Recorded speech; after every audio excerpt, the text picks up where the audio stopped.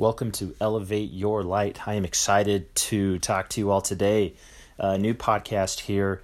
This podcast is for those who are going through any kind of trauma in their life, going through depression, anybody struggling. This podcast is really for anybody, the normal person out there. And the whole point of this podcast is to learn about a few things in life and a few takeaways that can help you improve your situation and become a better person.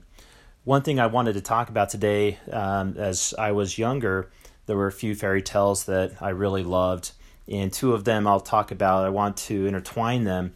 One is the story of the Three Little Pigs, and one is a story of the tortoise and the hare. And with those two stories, I think we can relate those to our lives, and there's a point in there that can help us really become a better person through a lot of trials and tribulation that all of us face each and every day. You'll probably be familiar with the story of the tortoise and the hare, where it's really interesting. The hare actually bragged, he laughed at the tortoise for a race.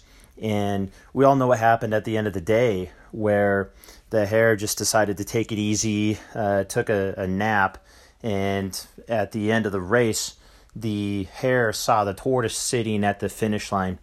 And we all are familiar with the story of the Three Little Pigs. What's interesting to me there is you see the first few pigs start out building a house of straw.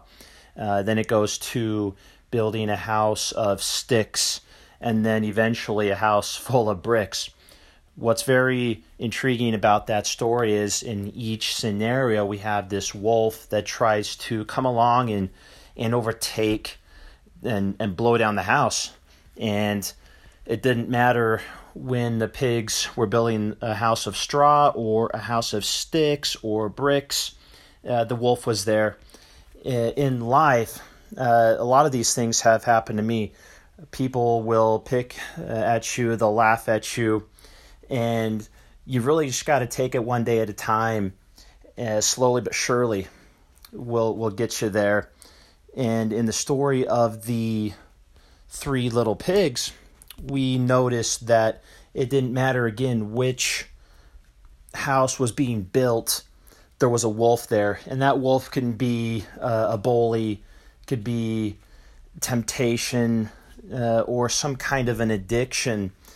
And really, it doesn't matter what we do. That temptation can be there, but there are ways around it. We noticed that the house of straw and sticks were blowing down, but when the foundation was strong of bricks, that wolf was unable to succeed. And so if there's any takeaway from this story, I think we can really take these two and put them together, where we can focus on just doing one thing at a time and being persistent. That could be a key word, persistency, and that's with the hare. And also, as we're going along that road and we're building our life, building our foundation, let's put that and build it from bricks.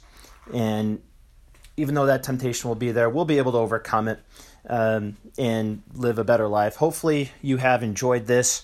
Nice story here, very old story. But I really think it applies to us today if we will just take these two stories, intertwine them, and just persevere. That will get us through. Thank you so much. Please subscribe to the podcast and enjoy, and please give any reviews. 5 stars. We'll definitely appreciate it. Thank you.